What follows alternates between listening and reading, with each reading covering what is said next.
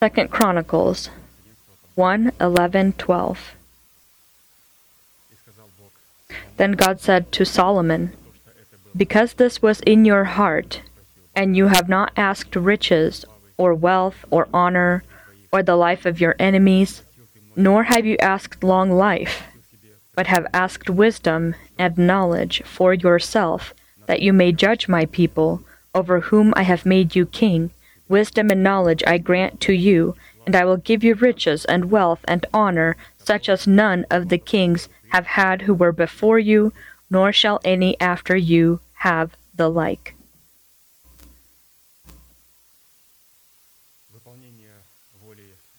Solomon performing God's will was demonstrated in his calling as king, and to fulfill his calling as a king, Solomon needed the wisdom of God.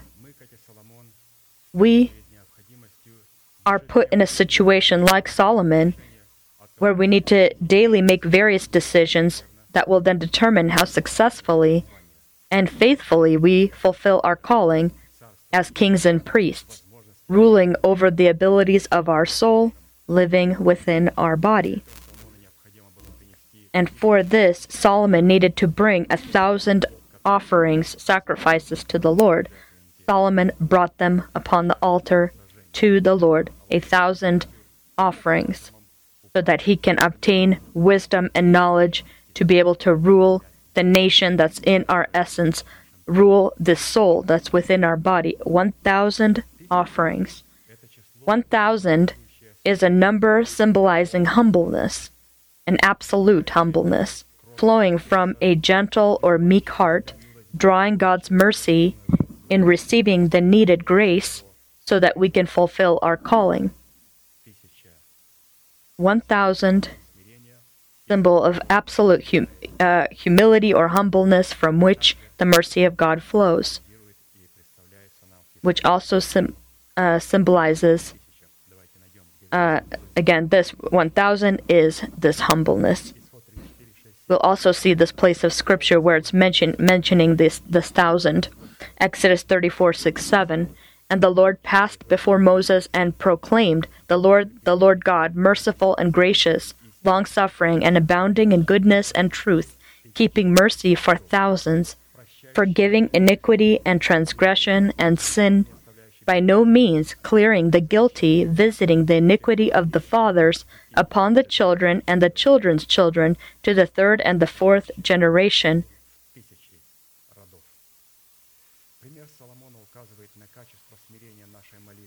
The example of Solomon indicates the quality of humbleness of our prayer, demonstrated in the goal we pursue in our prayers, either to perform the will of God and rule over our essence, or perform the will of our personal desires.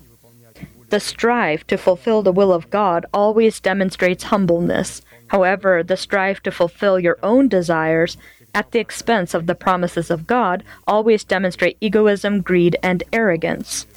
If we, like Abel, in our service of tithes and offerings, will be seeking to fulfill his will, God will see us, will show us his mercy, and will pour blessings upon us to excess. If we, like Cain, in worshiping God in our tithes and offerings, will search to satisfy our own needs, God will reject us as well as our offering. Seeking to know the will of God in the service of tithes and offerings, we always confirm our sonship before the face of God. A person who received salvation in God, but does not honor God with tithes and offerings, and does not seek to know God, loses his sonship as well as his salvation.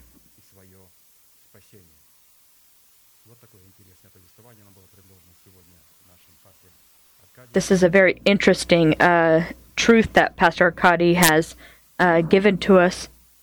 And so seeing this number 100 and seeing this number 1,000, and of course, tithe is definitely connected to this, considering that tithe is your 10% or 10th part of your income. And so the number 1,000 is, again, a demonstration of our humbleness before God. 10, 100, and 1,000, we honor God, we demonstrate absolute humility before Him, and we commit and dedicate ourselves to Him. And we can't completely dedicate ourselves and be humble if we have a foundation for the love of money or the root of all evil. That's why we need to properly take part in the service of tithes and offerings. This will determine how dedicated we are, how humble we are.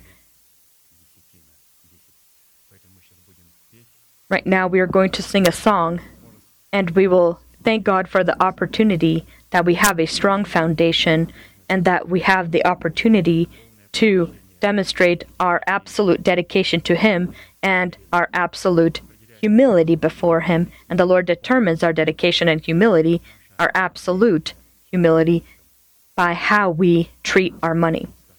Let us sing a psalm.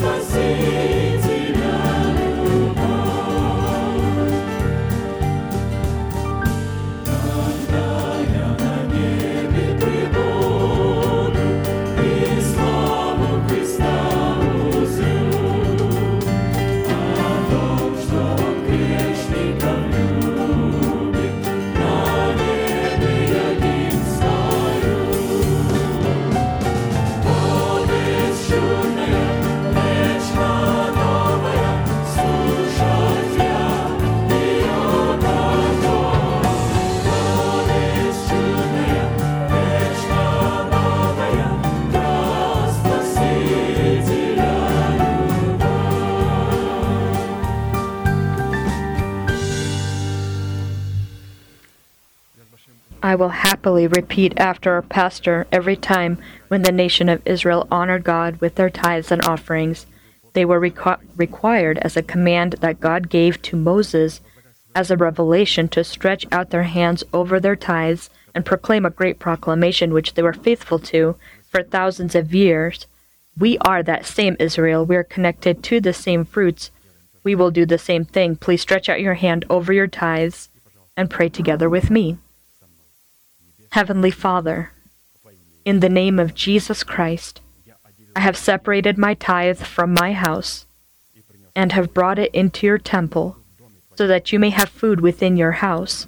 I do not give in sorrow. I do not give in impurity. I do not give for the dead. I deeply believe in your unchanging word, and I am glad that I have the privilege to demonstrate my love and to acknowledge your authority. And now, in accordance to your words, I pray right now, may your heavenly windows be opened to me, and may your blessing come without end upon your redeemed nation, in the name of Jesus Christ. Amen. Amen. Please be blessed. You may be seated.